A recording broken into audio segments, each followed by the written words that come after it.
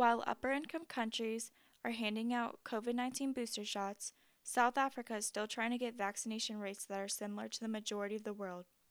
Why is this the case during a global pandemic that the world has been in for over 2 years?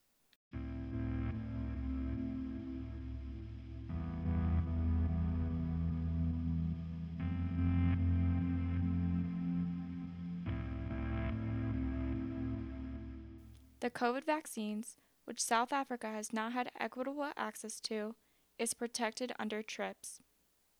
TRIPS stands for Trade-Related Aspects of Intellectual Property Rights.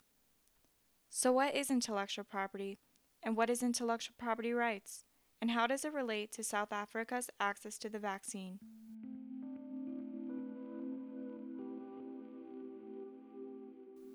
Garland Granger can give us some perspective.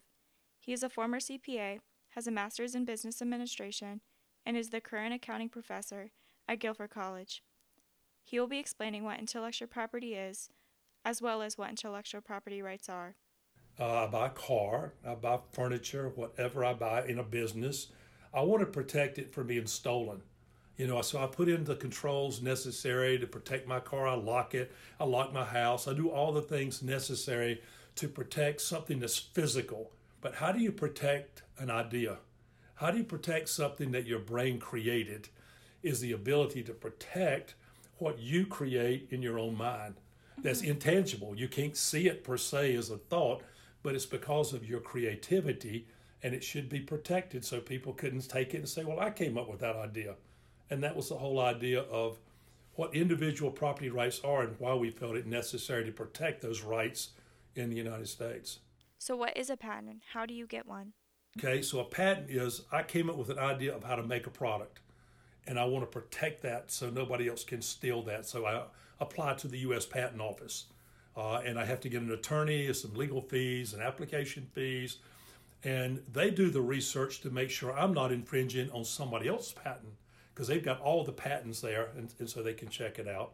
And if they issue me a patent, then what that means is no one else can make that product the way I created it.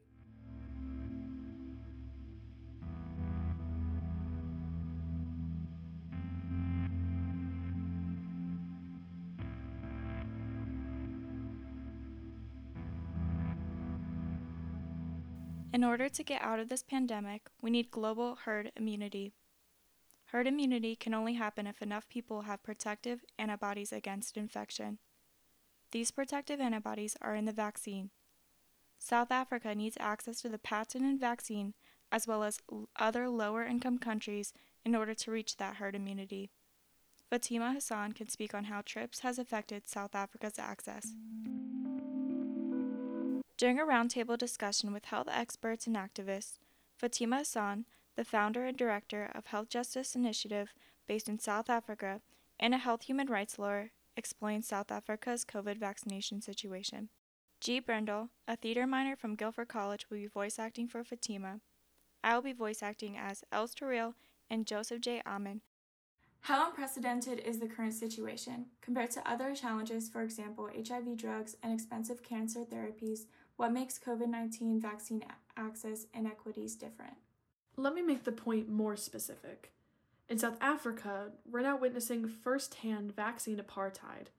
Colleagues my age in the global north are getting vaccinated, but in South Africa, healthcare workers, the elderly, vulnerable workers, and others at high risk are still waiting for vaccine supplies. This is apartheid.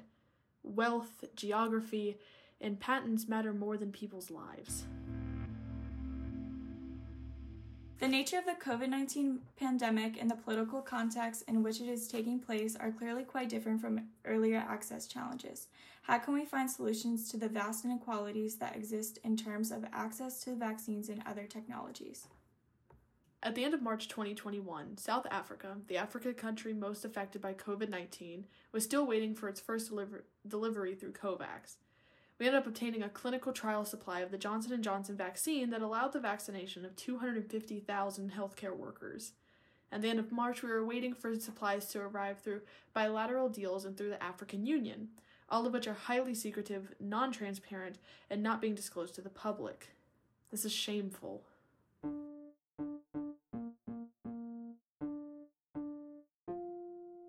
have all painted a pretty bleak picture of the current state of affairs concerning the world's response to the pandemic, in particular around access to vaccines and failure of global institutions to foster equity and fairness in the face of nationalism, greed, and the breakdown of solidarity. Are there reasons to be optimistic moving forward?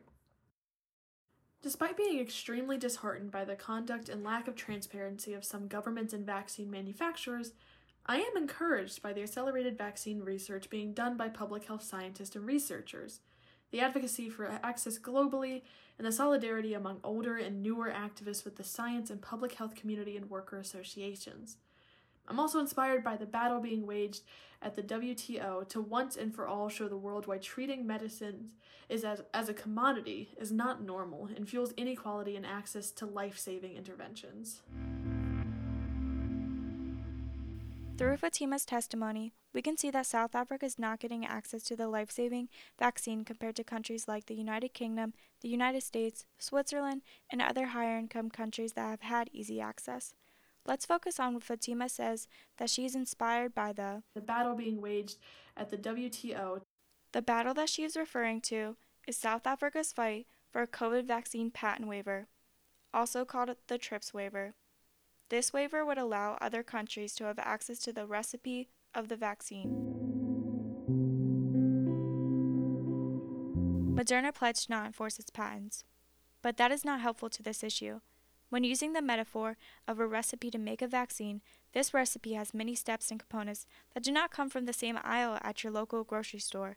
Moderna includes other companies' patent processes and equipment that is needed in the process to metaphorically cook or bake a vaccine. So when Moderna has access to outside company patents but says, hey, we will not enforce our own patents, that doesn't really do anything. That does not give full access to others like South Africa.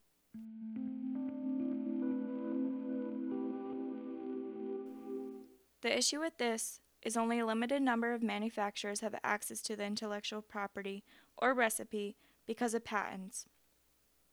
And that limited number of manufacturers cannot produce enough vaccines for everyone in the world.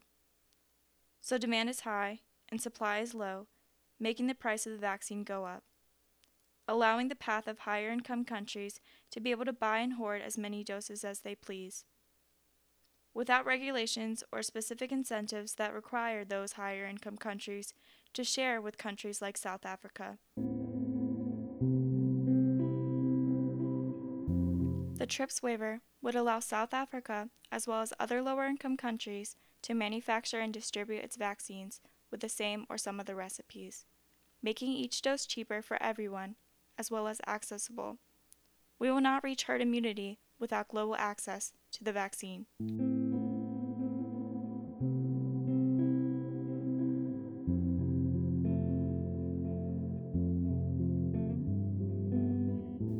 Higher-income countries have helped somewhat by donating doses and funds to organizations like COVAX. COVAX is the global organization in charge of distributing donated vaccines from public and private sectors to lower-income countries like South Africa in hopes of equitable access to the vaccine. Fatima speaks on this. COVAX and CTAP may be critical, but at the current rate at which they are able to source supplies and foster cooperation, they will not be the solution for the access crisis, especially in the global south. They're also too deferential to pharma power and influence and rely on volunteerism, which is not sustainable in my view. Our challenge is to get as many supplies to the global south as soon as possible, and this is why the TRIPS waiver, other compulsory licensing measures, and the voluntary transfer of technology need to be vigorously pursued. It is critical to have manufacturing capacity to dispel the myths of the implications of the TRIPS waiver and to use other means of sharing technology fairly, especially for research funded by public sources. Most importantly, we have to remind everyone of the impact that interrupted and insufficient access in poorer and middle-income countries will have, especially as more variants are discovered. COVAX is not enough to make sure that South Africa has equitable access to the vaccine. There is evidence that the promise of a huge quantity of donated vaccines from upper-income countries, like the UK, to COVAX were not delivered. Only 14% of promised doses from upper-income countries and 12% of promised doses from the pharmaceutical companies were delivered through COVAX.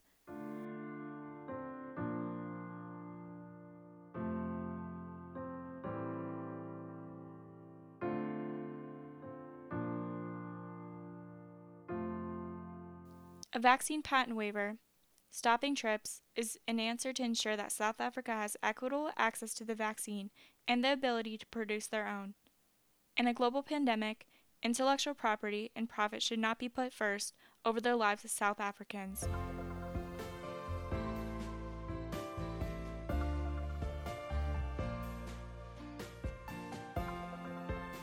The United Kingdom, United States, Switzerland, and other higher-income countries need to stand in solidarity and support the patent waiver.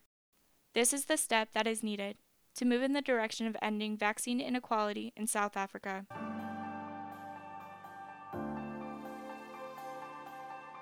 This podcast was produced by Liz Poole for the Spring 2022 Global Health course at Guilford College.